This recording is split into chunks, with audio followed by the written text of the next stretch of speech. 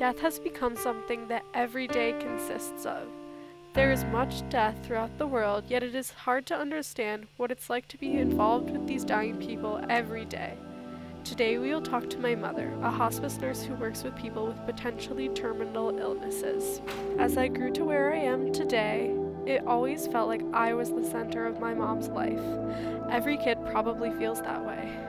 As I got older, my mom would start telling me stories about the people she was seeing, and I started thinking about what her everyday is really like. During the holidays, she gets cards from her patients and their families, telling her how much her work has helped them and what kind-hearted person she is.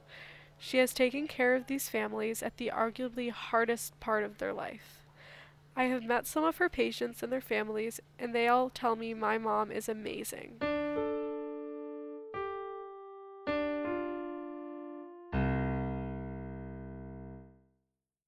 I was nurse maybe 10 years or so before I did any hospice.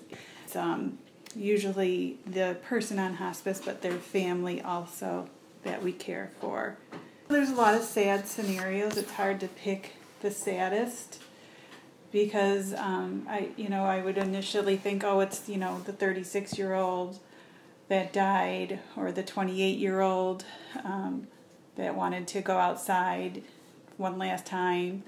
And cried with her mom when we just couldn't figure out how she was totally in bed and we couldn't figure out how to get her outside. I kind of had to step out of the room because it was just heartbreaking. But there's also been times when I've been with just a regular family and they're very old, 80, 90-year-old mother, and they're all standing around her bed and talking to her while she's, in her last hours of life. And, it's an expected death and it's a good outcome because she had a great long life, big family, but it's also heartbreaking. I've come to know families and feel like I'm actually a part of the family because I work so closely with them.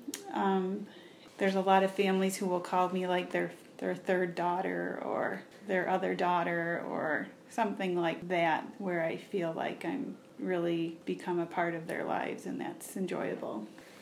I work in people's homes, so I'm really having to step out of myself and meet them where they are. I've been in all different types of neighborhoods, all different types of cultures and different levels of socioeconomics, and it's really opened my eyes to the different ways people can live and thrive together. I think a lot of people I think people put on a smiley face for their doctor or try to, make like all is well, and with the nurse, most people really open up and they just let it all out because they feel they don't feel intimidated and they feel less, they just feel like we're coming from the same place on the same level. I really enjoy meeting people. I enjoy the stories of people's ordinary lives, and I just appreciate people, who they are, where they're coming from, even when we have absolutely nothing in common. The story of people's lives, I'm really curious about that, and I feel like it's taught me a lot about tolerance and patience, and just opened my eyes to being accepting.